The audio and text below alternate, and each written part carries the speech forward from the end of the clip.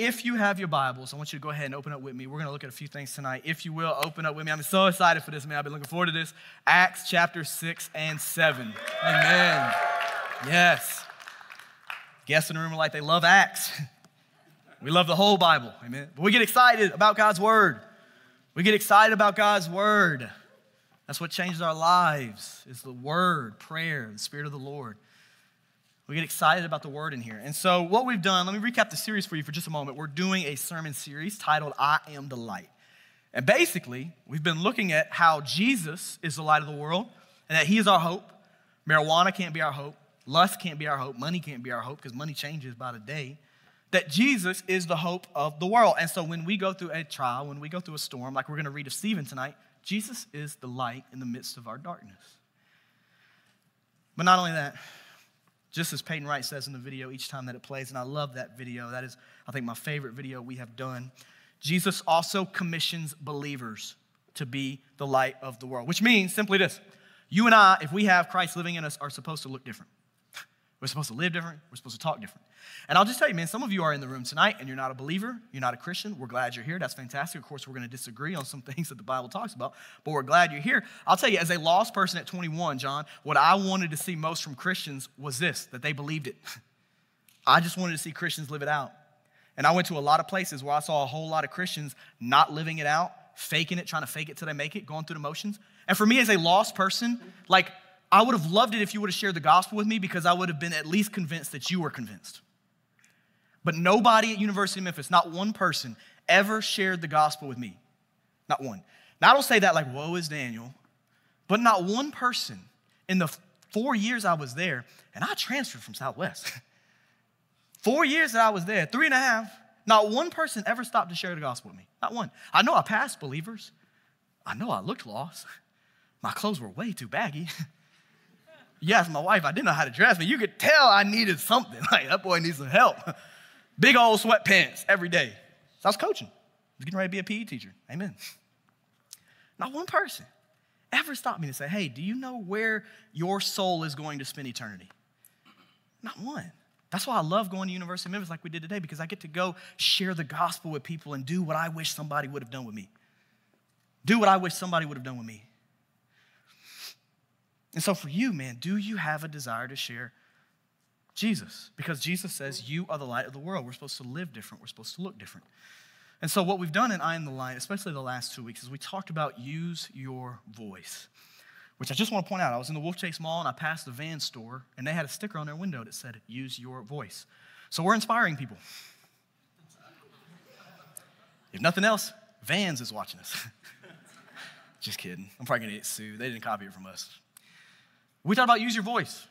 We did a training on Wednesday night where all of our life groups came together. Almost 100 people came together on our Wednesday night to learn how to share their faith and defend their faith. We've been talking about Paul in Acts 16 and 17 about sharing the gospel. Well, tonight we're going to take a little bit of a shift. We're going to talk about how to not be ashamed of the gospel of Christ. And we're going to get into it. I want to give you my title. It's this. The title for tonight is What Stephen Died For. If I could give you a title to write down at the top of your notes, and I hope that you are taking notes tonight, the title is What Stephen Died For. And so as we have looked at use your voice, I want to talk about being unashamed, because as we begin to learn how to share the gospel, as we begin to have a desire to share the gospel, the temptation is to be embarrassed to be associated with Christ.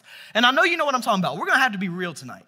Like, we're going to have to give up this whole, like, oh, I'm never ashamed. Like, I'm never embarrassed to be a Christian. Like, we got to get past that and admit, hey, sometimes it's hard, right? Like, it's cool to be associated with Christ in here. When we got our ESV study Bibles and we got our beautiful journals and we're all dressed up and we're all worshiping, like, it's easy to be associated with Christ in here. When you go back to your classroom and they disagree with you on gender and they disagree with you on what the Bible says about marriage and they disagree with you on what the Bible says about marijuana or drunkenness, it gets so much challenging to go claim to be associated with Christ out there, does it not? It does. Let's be real. When you're at the gym and you're working out, which I don't know much about right now, because for my birthday, plenty of you have brought me sugar cookies. Thank you. I just want to make a public statement. Thank you, but I have enough. I got to get right for the summer, man. It's tough, all right? I got to get right. Y'all keep bringing them. I love it, but enough.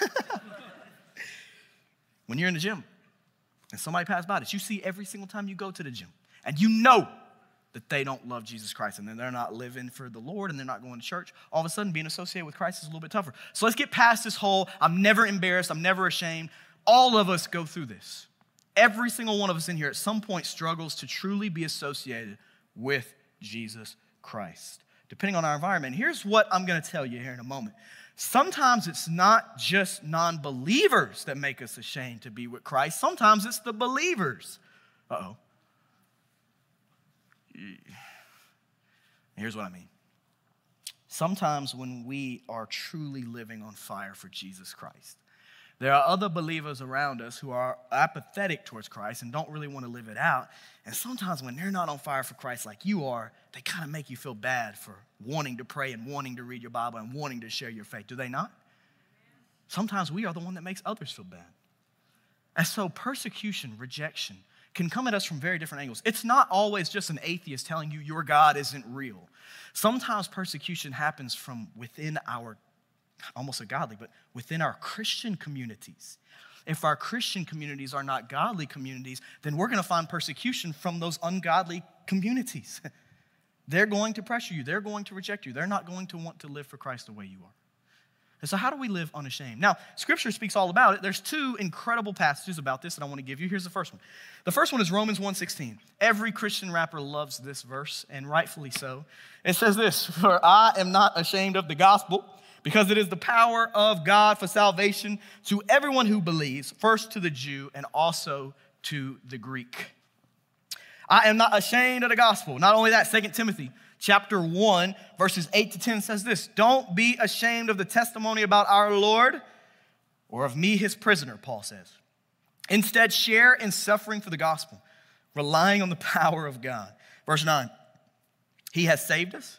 He has called us with a holy calling, not according to our works, but according to his own purpose and grace, which was given to us in Christ Jesus," I love this, "before time began."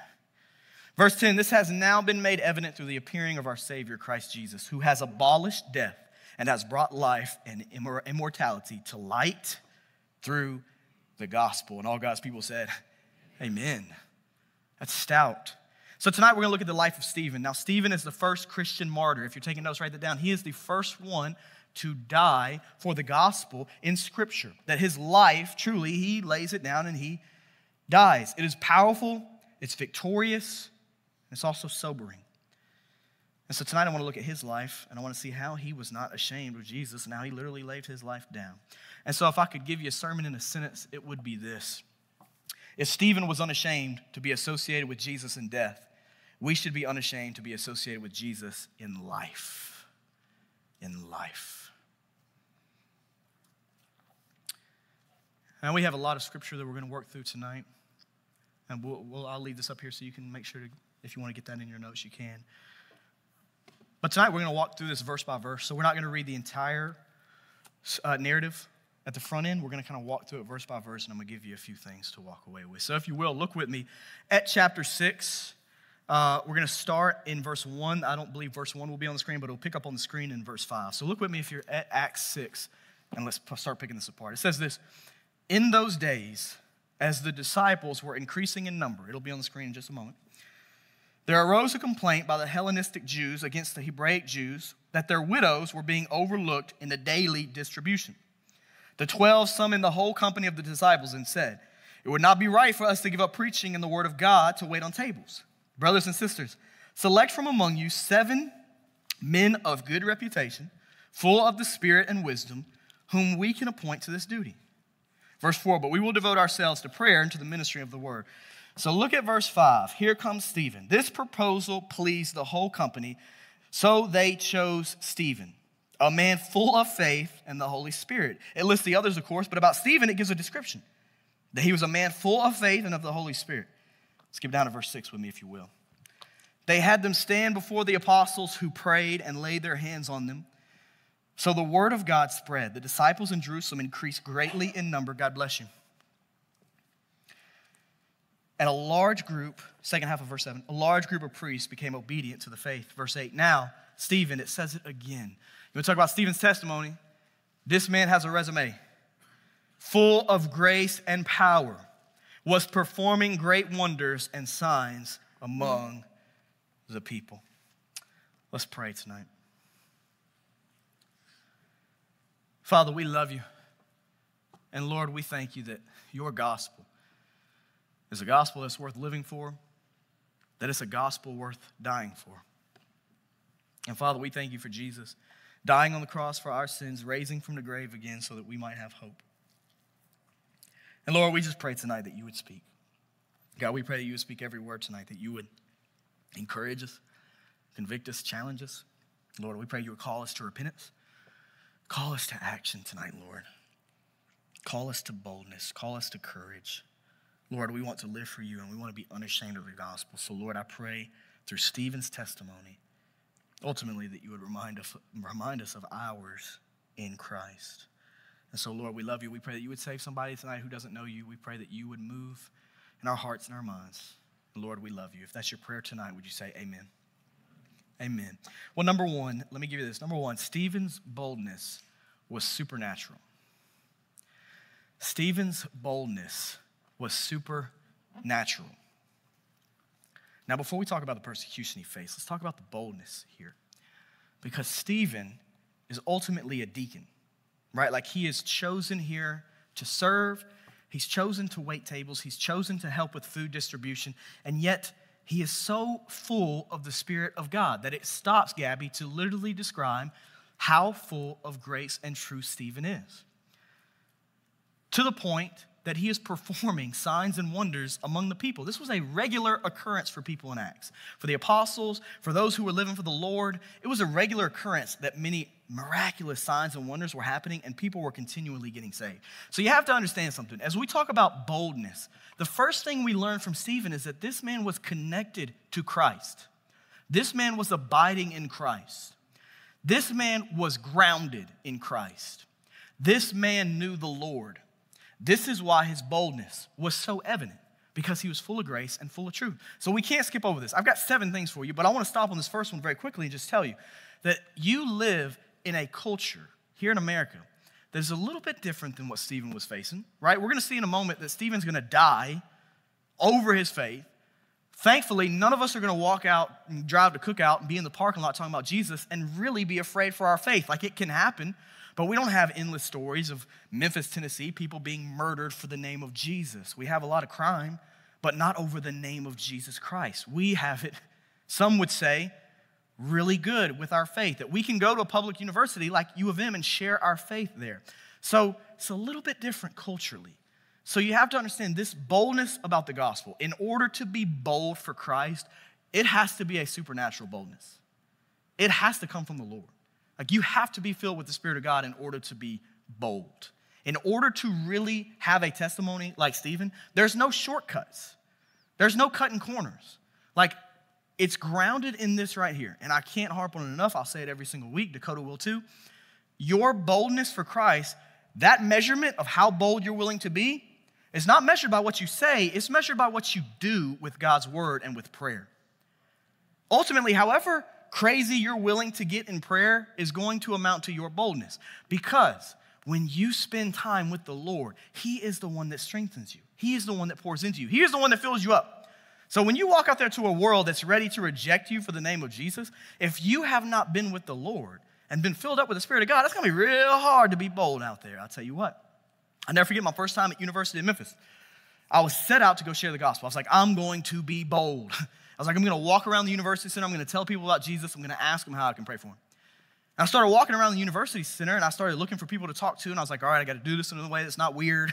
You know, I got to have some icebreakers. Like, I got to notice some cool shoes and say something about their Jordans or something. Like, I got to find some kind of icebreaker. Like, I don't want to just be that guy that's like, do you know the Lord? You know, like, I've got to have something. You know, you got to have something, right? We talked about our training. You got to have something. You got to have a little icebreaker. It's culturally relevant. So I saw this guy. Yeah, J's. I walked up to him. I was like, man, I like your J's. I think it was some 5s. So I was like, I like your Jordan 5s, man. It was cool. So I got to talking a little bit. And I was like, can I sit down? Started talking about Golden State. Started talking about Cleveland. This was 2016. Started talking a little bit about LeBron, Steph Curry, and all these kind of things.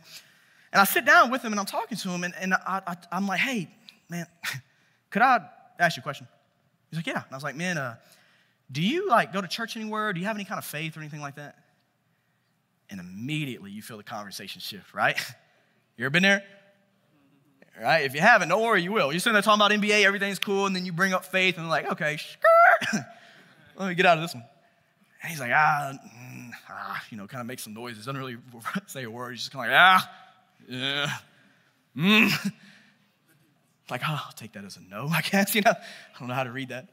And so I talked to him a little bit. It's not going well, okay? It's not going well. As a lot of times do when you try to be bold, sometimes it doesn't go well. What you have to trust is that God is still planting seeds. That's why we celebrate the sharing of the gospel just as much as the saving of the gospel. It's not our job to save, it's our job to share. And so I sat there and I kid you not, I was like, well, man, listen, I would love to pray for you. Is that cool? He's like, all right. And I was like, well, let's pray. We bow our heads, we start praying. Man, I'm sharing the whole gospel in this prayer, right? Like I'm praying back to the Lord just how good he's been, what Jesus has done for us. And I'm like, man, I'm literally praying that my prayer will plant a seed in him. I'm like, Lord, you just use this prayer to encourage him. Maybe he'll hear this. Maybe his heart will be softened. And I start thinking, all right, I'm going to pray this prayer. I'm going to pray for him. And once I open my eyes, maybe he'll be a little bit more open to talking about Jesus. Middle of the University Center. I finish this prayer. I open my eyes. And this man is gone. And he left his trash. It's a true story. Caleb Saunders was with me. Jordan Bowman was with me. This man got up while I was praying, left his plate and his napkin, his trash, and walked away while I was still praying for him. And I was hurt. I was like looking around. People were looking at me like, man, that dude over there, he got rejected. He don't even know it. He's still praying for that man. Bet he wouldn't be praying if he knew. But I was sitting there and I was like, man, I'm trying to be bold. I'm trying to see something happen. And yet, this is how he disappears in the middle of my prayer. And stuff like that will happen to you. Like you will be rejected. Today, University of Memphis, I got rejected. Stephen's about to be stoned. Like you will face rejection. But what the Lord taught me, and then I stood up from that UC, I walked out, and what I learned is the Lord is using these seeds, and it's not my job to save anybody, and I can just have joy that I'm going out to share the gospel. 1 week later, I walk into UC, same table, different guy, pray with him. He gives his life to Jesus. And I'm sitting there thinking, my goodness, last week I was sitting here discouraged, thinking I'm never going to share the gospel again. This is embarrassing. This is mortifying. This is for pastors, not me. And the very next week I saw somebody get saved. And so some of you have been rejected for the gospel and you gave up. You might have been one more person away from seeing somebody get saved. Boldness. Boldness is all over Scripture, I'll tell you that. Boldness is talked about in Luke 12, 11 to 12. Jesus gives a great promise. Look at this. Whenever they bring you before synagogues and rulers and authorities, don't worry about how you should defend yourselves or what you should say. For the Holy Spirit will teach you at that very hour what must be said. That's Luke chapter 12. At that very hour, the Holy Spirit will teach you what will be said. You know what Stephen's doing? Stephen's living it out. Stephen is in a moment where he has no idea what to do except just cling to the Lord. Just live for the Lord. Share the truth. And the Holy Spirit, it clearly tells you he's full of the Spirit of God. And guess what? The Spirit, in a moment, is going to give him an entire sermon to share. So for you, man, you're not dragged in front of rulers. You're not dragged in front of synagogues and asked about your faith. But I promise you this. If you have the Holy Spirit in you, you're so worried about getting in these conversations and not having any of the answers that they may ask you. Have you ever stopped to think that the Holy Spirit might give you the answer in that moment? Have you ever stopped to think about that? That quite literally, you're so worried to have a conversation with somebody who is a homosexual. Man, we're surrounded by people who are living in homosexuality. And we're scared to have a conversation with them. Like they are human beings. They are human beings. And Christians are scared to have a conversation with them. I've had some of the best conversations with people who are living in homosexuality. And I've sat there and talked to them, and they're like, man, no Christians never come up and talk to me. And I'm like, really? Like, yeah, no. Christians, they act like they're scared to talk to me, just about life. We have people who believe that racism is real in our nation, and we're scared to have conversation with them to break that racial barrier. If Christians don't go out who are filled with the Spirit of God to break racial barriers, who in the world's going to do it? Who in the world's going to do it? Your mom, your dad. Some of you, man, if we're going to be honest, you need boldness not to have a conversation with somebody in your class. You need to have some boldness to go have a conversation with somebody in your family. I'll be real honest with you. God has called you to your family before he has called you to your class. And for those of us who are getting ready for the summertime, God has called you to your family before he has called you to another country. I'll just tell you right now, I love mission trips, going on one myself. I love it. But God has called you to your family before he's called you to Denver, Colorado. God has called you to your family first.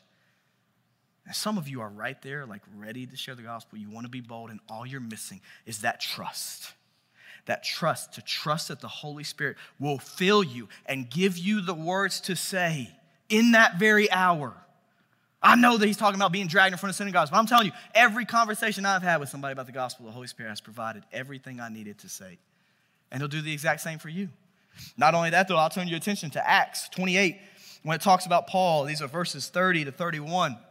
It says this: Paul stayed 2 whole years in his own rented house, and he welcomed all who visited him, proclaiming the kingdom of God and teaching about the Lord Jesus Christ with all boldness and without hindrance. All boldness. Man, in a society where we're not scared over our lives, we sure are scared to lose everything else for Jesus. We're scared to lose our careers for Jesus because we think our careers are better than Jesus. Let's be honest. Some of us in here, I don't know who this is for. Some of us in here know God is calling us to change our major, but we haven't because we're scared to give it up because we're still holding on to something worldly. But God has clearly told you that you're supposed to make some kind of change, and I don't know what it is. Some of us are holding on to stability and comfort in our lives because we're not willing to trust the Lord Jesus. I'll tell you this, you want to be bold? It's not something you go obtain. It's not a mile marker you hit in your faith. It's trust. Trust. Are you willing to trust Jesus Christ and put yourself in uncomfortable situations for the gospel? Not only that, though, I'll tell you this. Number 2, Stephen's faith was attacked. So number 1, Stephen's boldness was supernatural. He was with the Lord, spent time with the Lord, knew the Lord. His boldness was a Holy Spirit boldness, which is what every single one of us in here need. We need a Holy Spirit kind of boldness. But what happens is very clear. Scripture doesn't play any games. His faith was attacked. Look with me at verses 9 to 15 of chapter 6. Let's keep going. It says, opposition arose, as it always does. Opposition arose from some members of the freedmen's synagogue, and they began to argue with Stephen. This is verse 10. But they were unable to stand up against his wisdom and the spirit by whom he was speaking. Verse 11. Then they secretly persuaded some men to say, quote, we heard him speaking blasphemous words against Moses and God. They stirred up the people, the elders and the scribes. So they came, seized him, and took him to the Sanhedrin. They also presented false witnesses. They've thought this through. Who said, this man never stopped speaking against this holy place and against the law.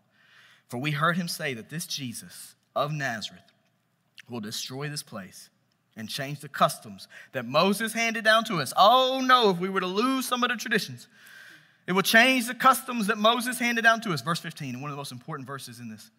And all who were sitting in the Sanhedrin looked intently at him and saw that his face was like that of an angel. If you mark in your Bible, underline that. Stephen's face looked like an angel. That's very important. So as you're taking notes, understand this. Here's what Stephen's on trial for. Here's what he's being accused of, right? They can't defend themselves against the gospel because the gospel's true. It's not Stephen that's a genius. It's that the gospel's true. And it's hard to disprove something that's true. In fact, it's impossible. That's why for 2,000 years, the resurrection can't be disproved. We make up all these reasons as to why it can't, but we never entertain the reason that it might be true. That he was fully man, fully God, rose from the grave, conquering sin, conquering death, that he is God. But here's what the charges are against Stephen. If you're taking notes, this won't be on the screen, but write this down. That A, he's rejecting Moses.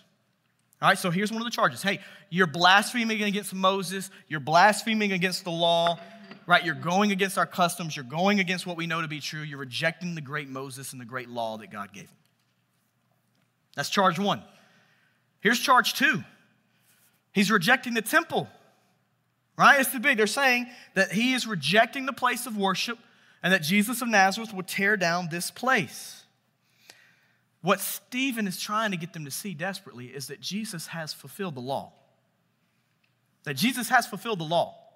That the law they're so desperately clinging to that they can't keep it, but Jesus did for them. And because he kept it, he was sinless. He died on the cross for every single one of their sins. That's what he's trying to get them to see. Understand this. They're offended that somebody paid for their sins. That's how far religion and tradition has taken them. They believe that Jesus is against them, that Jesus would destroy the temple. When in actuality, remember what Jesus said, destroy this temple and in 3 days I will raise it. That Jesus, his temple, died, was buried, and 3 days later, God rose it. And Jesus came right out of that tomb, raising the temple. And so Stephen is quite literally fighting for the presence of God. He's telling them that God's presence does not dwell in a temple because the veil has been torn, which means you don't have to go to the temple to be with God. God, his presence, is accessible to you at all times wherever you go.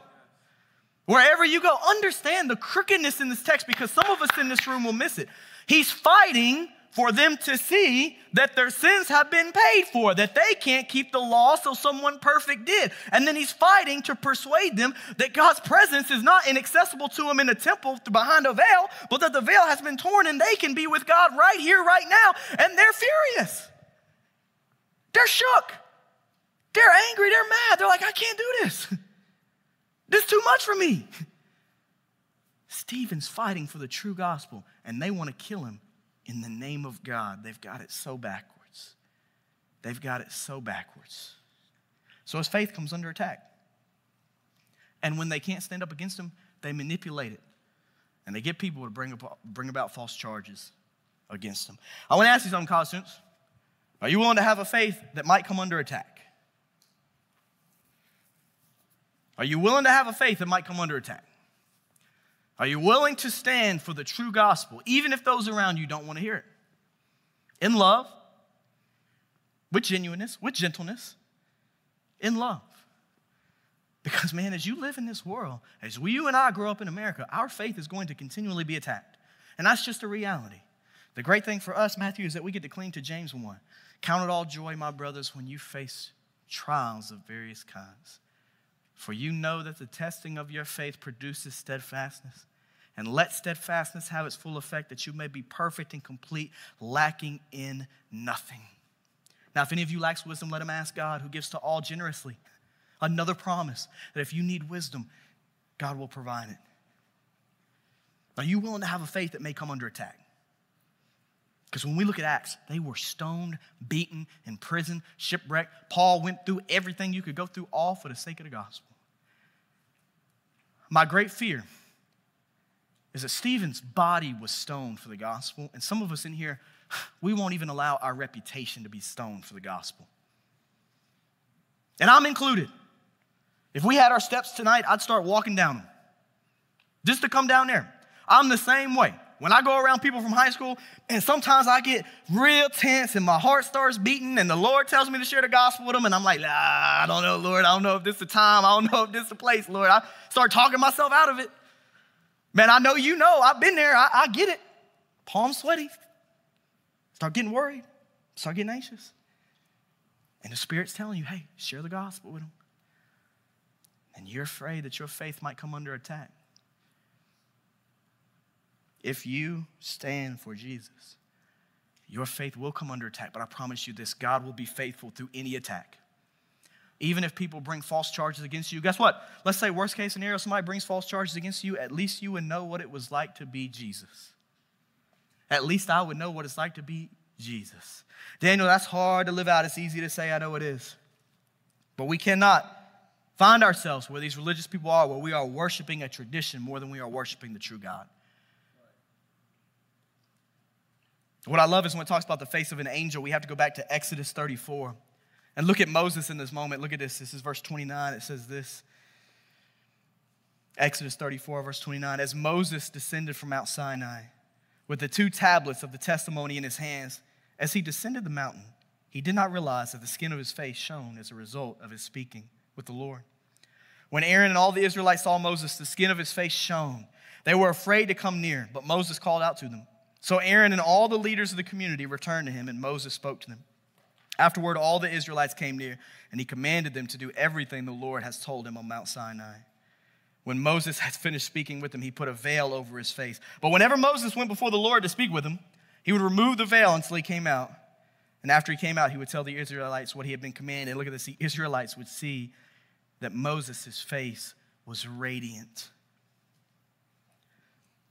Can I tell you something, college students? Something crazy about this text. They're so worried that Stephen's going to reject Moses. But Stephen's face is the one that looks like the angel.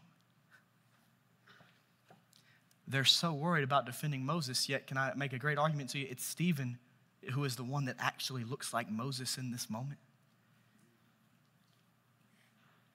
That they are killing the one who actually looks like the one they think they're defending. Moses was with the Lord and his face shined bright. Stephen has been with the Lord. He's full of the Spirit of God and his face looks like that of an angel. Sometimes no matter what you say, your faith is going to come under attack, but I promise you this, God will be faithful. God will be faithful. Stephen's under the same charges they brought Jesus. Same charges. Do you know that? It says this in Matthew 26, 59 and 61. The chief priest, this is going back to Jesus here at the end of his life before he was crucified. It says the chief priests and the whole Sanhedrin were looking for false testimony against Jesus so that they could put him to death, but they could not find any. And aren't you grateful that Jesus Christ did not have a single sin? Amen? He did not have a single sin. He was sinless. He was blameless. And it says they could not find any, even though many false witnesses came forward blaspheming the name of Jesus. Finally, two who came forward stated, this man said, I can destroy the temple of God and rebuild it in 3 days.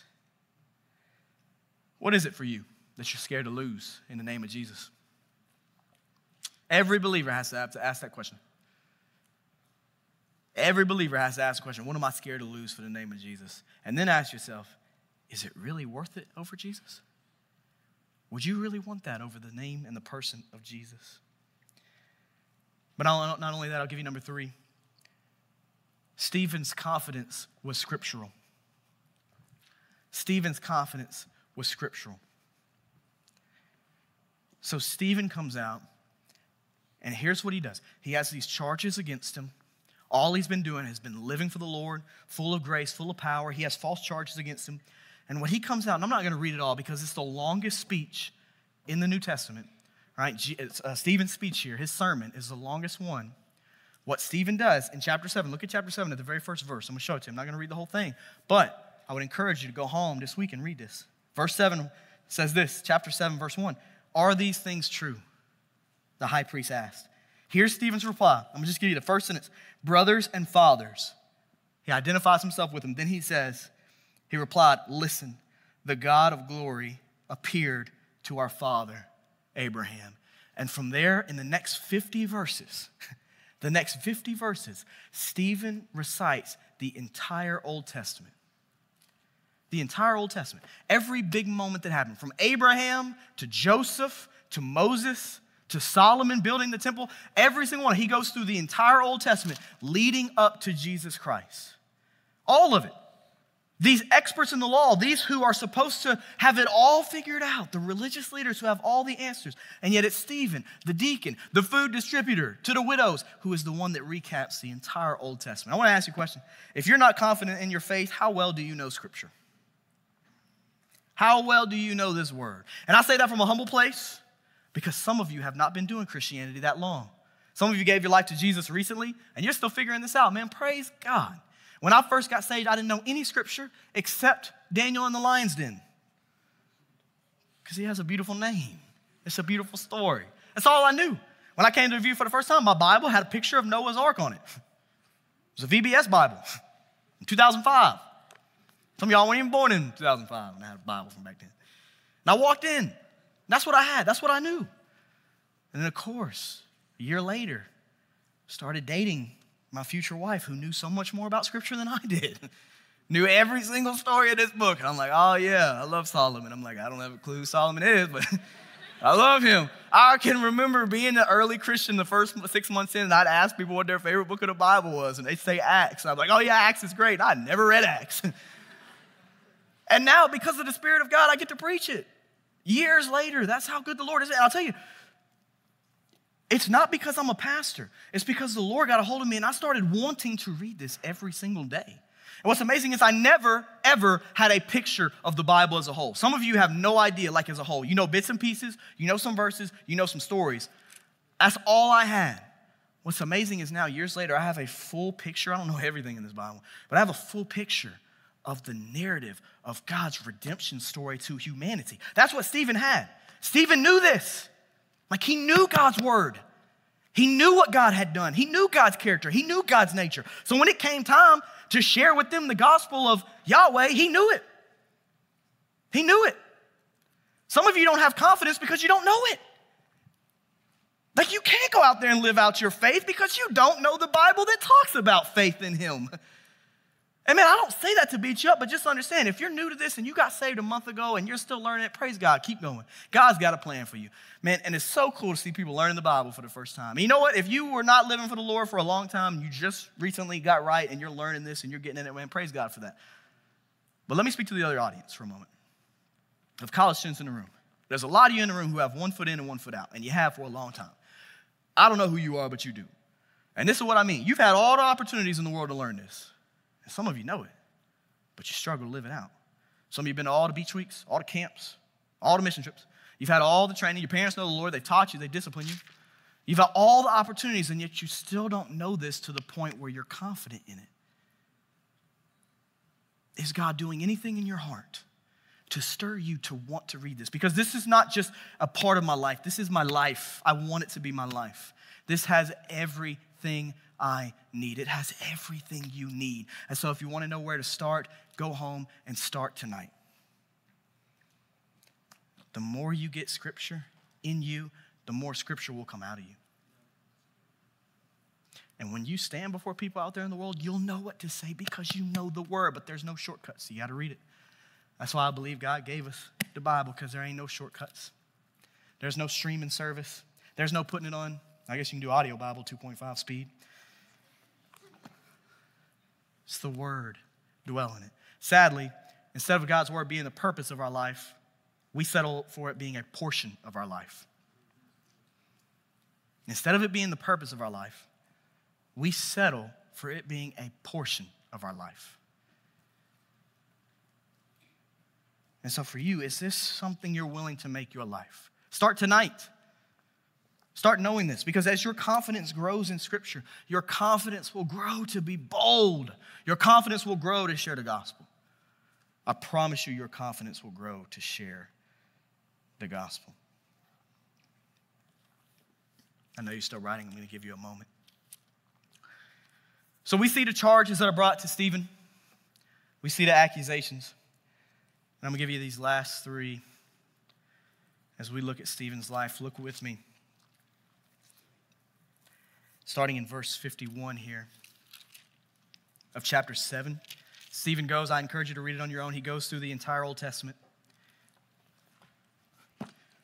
And then he addresses the people listening. And man, it's stout. I'll tell you what. Listen, it's stout. This is what he had to say to them. Verse 51. You stiff-necked people. All right, listen. I'm not recommending that at U of M. And the reason why stiff-necked is all through the Scripture is because, right, stiff-necked, like not being able to move. The idols they would worship, the statues, were stiff. They wouldn't move. And when they would worship false gods, they would begin to look like those false gods. Just caught up in religion, just caught up in being fake. Those gods, those statues they worshiped, Keegan, they were not alive. They were dead. And they started to look stiff-necked because they were becoming what they were worshiping. See, whatever you worship, that's what you'll become. If you worship Jesus, you will become more like Jesus. If you worship the culture, you'll become more like the culture. They worship statues and idols, and they begin to look like those statues and those idols, stiff. He calls them stiff-necked. And then he says this, another thing that's unique to our culture. He says, you stiff-necked people with uncircumcised hearts and ears. Understand this, I put this down. An uncircumcised heart means religious activity for God, but no internal intimacy with God. That's what that means. He's referencing all the prophets in the Old Testament. He means this. He means that you have religious activity for God, but you lack internal intimacy with God. It means you've been going through the motions for a long time, but your heart's missing the true point of it. Then he says this, still in 51.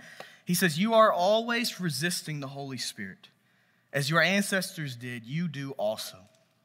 Which of the prophets did your ancestors not persecute? They even killed those who foretold the coming of the righteous one, whose betrayers and murderers you have now become. You received the law under the direction of angels, and yet have not kept it. And so number 4, Stephen's heart was broken. As Stephen speaks to them, you're going to see this. This is coming from a place of love. Stephen's heart was broken. And his heart was broken for these people that he was sharing the gospel with. His heart was absolutely broken, just as Dakota preached on 2 weeks ago. To see them living in sin absolutely breaks his heart. So let me ask you 2 questions. Are you broken over the sin of other people in your life? If you're not, it's probably because you're not broken over your own sin yet. And I say that just as much for me as for you.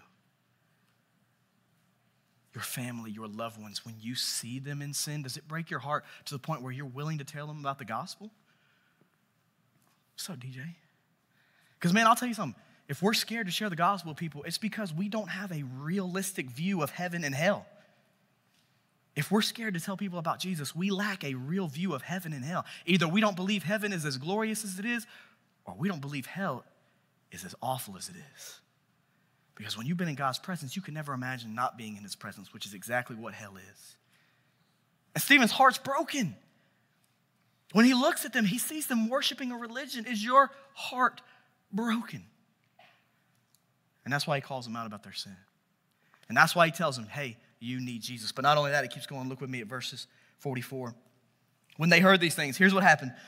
Spoiler alert, they do not respond well. They do not respond well to this.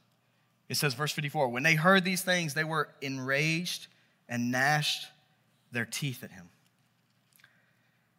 Which is very fascinating since hell is described as a place of weeping and gnashing of teeth. They're gnashing their teeth at the gospel.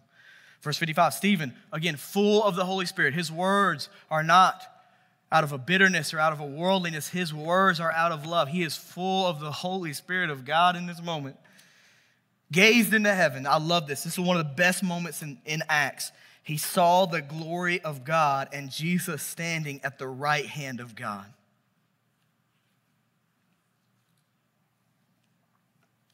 Gazed into heaven, he saw the glory of God and Jesus standing at the right hand of God. He said, look, I see the heavens open and the Son of Man standing at the right hand of God. Number 5, Stephen saw the heavens opened.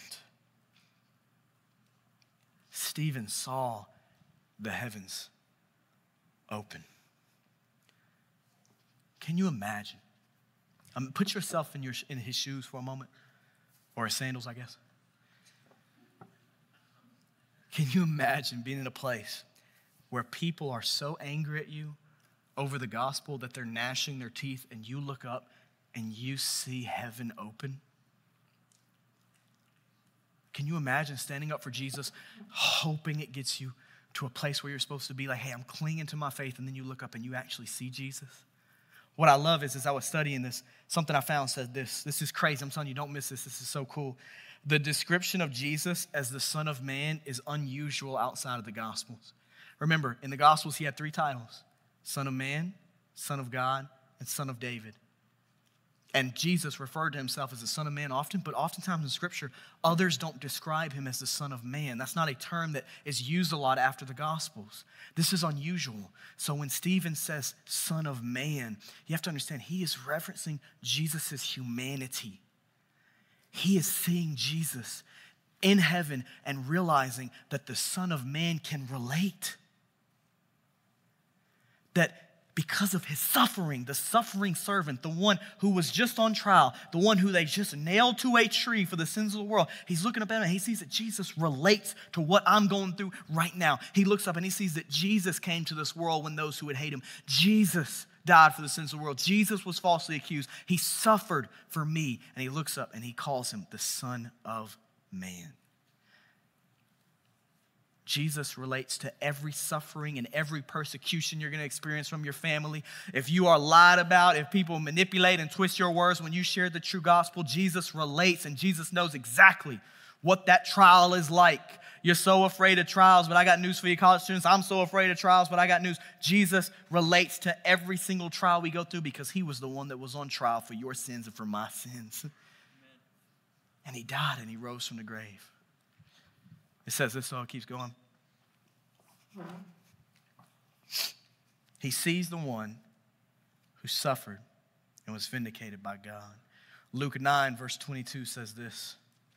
Jesus told them, "It is necessary that the Son of Man suffer many things and be rejected by the elders, chief priests, scribes, be killed, and be raised on the third day." He sees Jesus standing. Decote. Normally in Scripture, when Jesus is referenced by the right hand of God, he's sitting. Did you know that?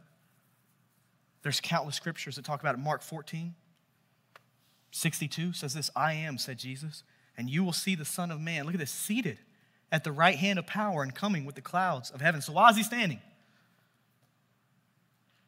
He's supposed to be sitting, yet Stephen looks up and he sees Jesus standing. And I love this because one of the commentaries that I was studying said this. This explains why the Son of Man was standing instead of sitting.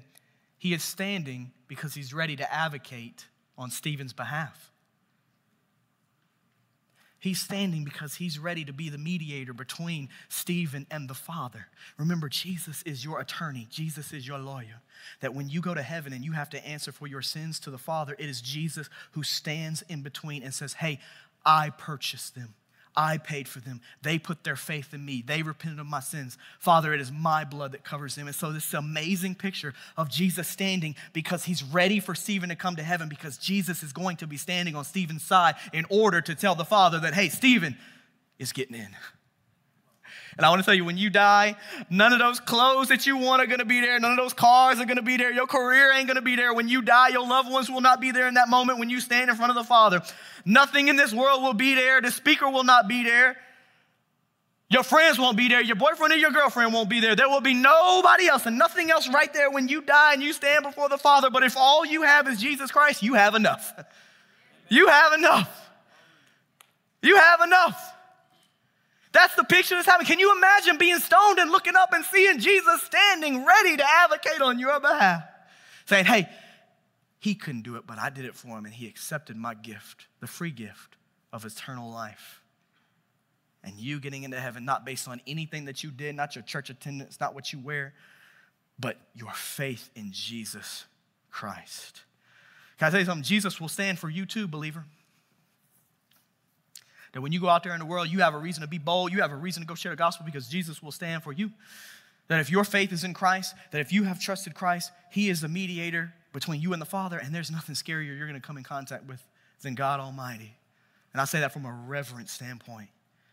So if you know Jesus and you are a Savior, understand this great truth from this scripture. If you can stand before God because of Jesus Christ, there is nobody in this world you cannot stand in front of. Why are you and I so scared to tell people about Jesus? Why? Why are you and I so scared to tell our families about Jesus? Why are we so scared to tell our apathetic Christian friends that they're not really living for God? Why are we so scared? Don't fear those who harm the body. Fear those who harm the soul. And can't nobody on this earth get to your soul. Not a single one of them. I can't imagine in this moment looking up and seeing heaven, but there's more. And I got to go quick. Stay with me on this narrative. I'm telling you, don't miss this. I'm praying that this opens some of your hearts to who Jesus truly is tonight. Look with me at verse 57. Here's what happens next. They yelled at the top of their voices, covered their ears, and together rushed against him. They dragged him out of the city and began to stone him. The witnesses laid their garments at the feet of a young man named Saul. Now let me remind you about stonings, because most of us in here haven't seen it. That's when people pick up rocks and throw them at you until you die.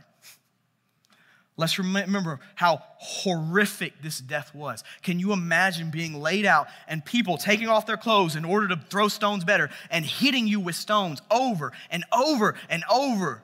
Can you imagine? I'm going to get graphic for a minute. Can you imagine hearing your bones break because of those stones? And you're laying there and you know the only reason I'm down here being stoned is because I'm associated with Jesus Christ. Can you imagine? Can you imagine somebody dragging you out on Appling and stoning you for the name of Jesus? I've thought about it before. If I found myself in that position, would I deny Jesus or would I still claim him? And they drag him out to be stoned, all because he's with Jesus. And they lay their clothes at a young man named Saul. Verse 59, while they were stoning Stephen, he called out, Lord Jesus, receive my spirit.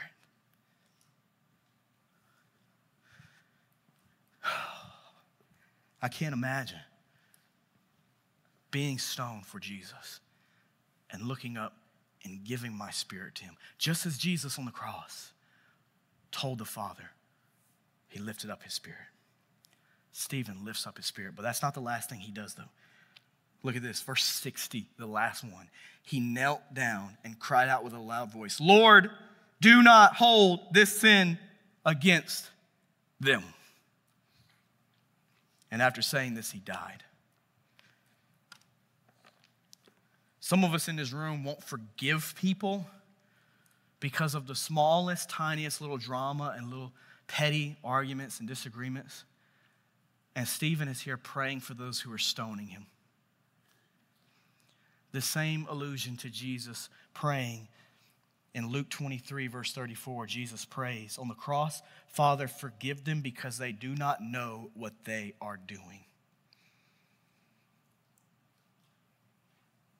To number 6 is Stephen's cry was for forgiveness for those killing him. Stephen's cry was for forgiveness for those killing him.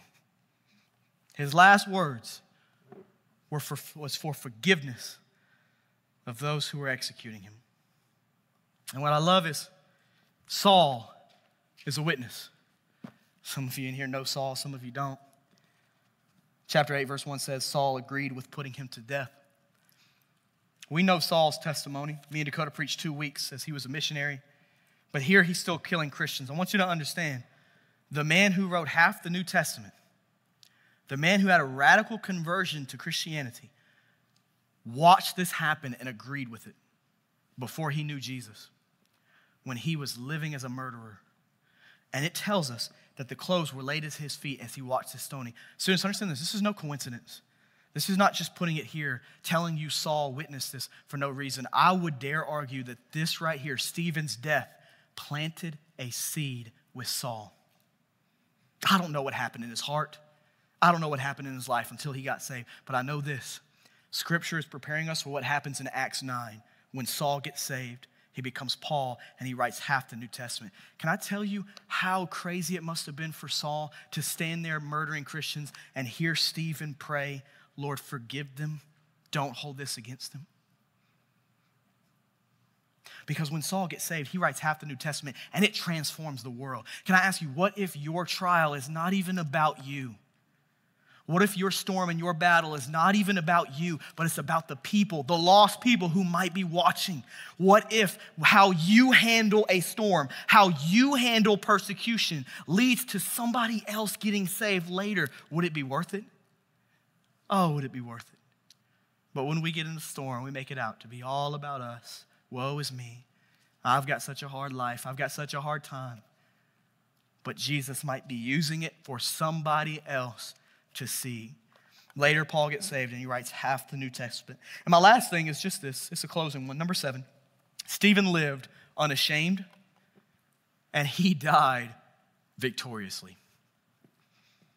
Stephen lived unashamed and he died victoriously.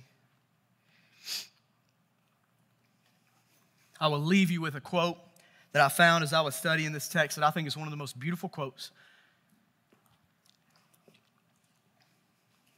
I'll give you a moment. I know you're still writing that down. I want you to make sure you walk away with this quote on this passage. It says, Stephen has been confessing Christ before men, and now he sees Christ confessing his servant before God. The proper posture for a witness is a standing posture. Stephen, condemned by an earthly court, appeals for vindication to a heavenly court. And his vindicator in that supreme court is Jesus, who stands at God's right hand as Stephen's advocate. Stephen lived unashamed and he died victoriously. College students, I'll ask you, how are you living? Are you living unashamed? And how will you die? You might not know the way, you might not know the when. but will you die honoring Christ, ready to go into heaven?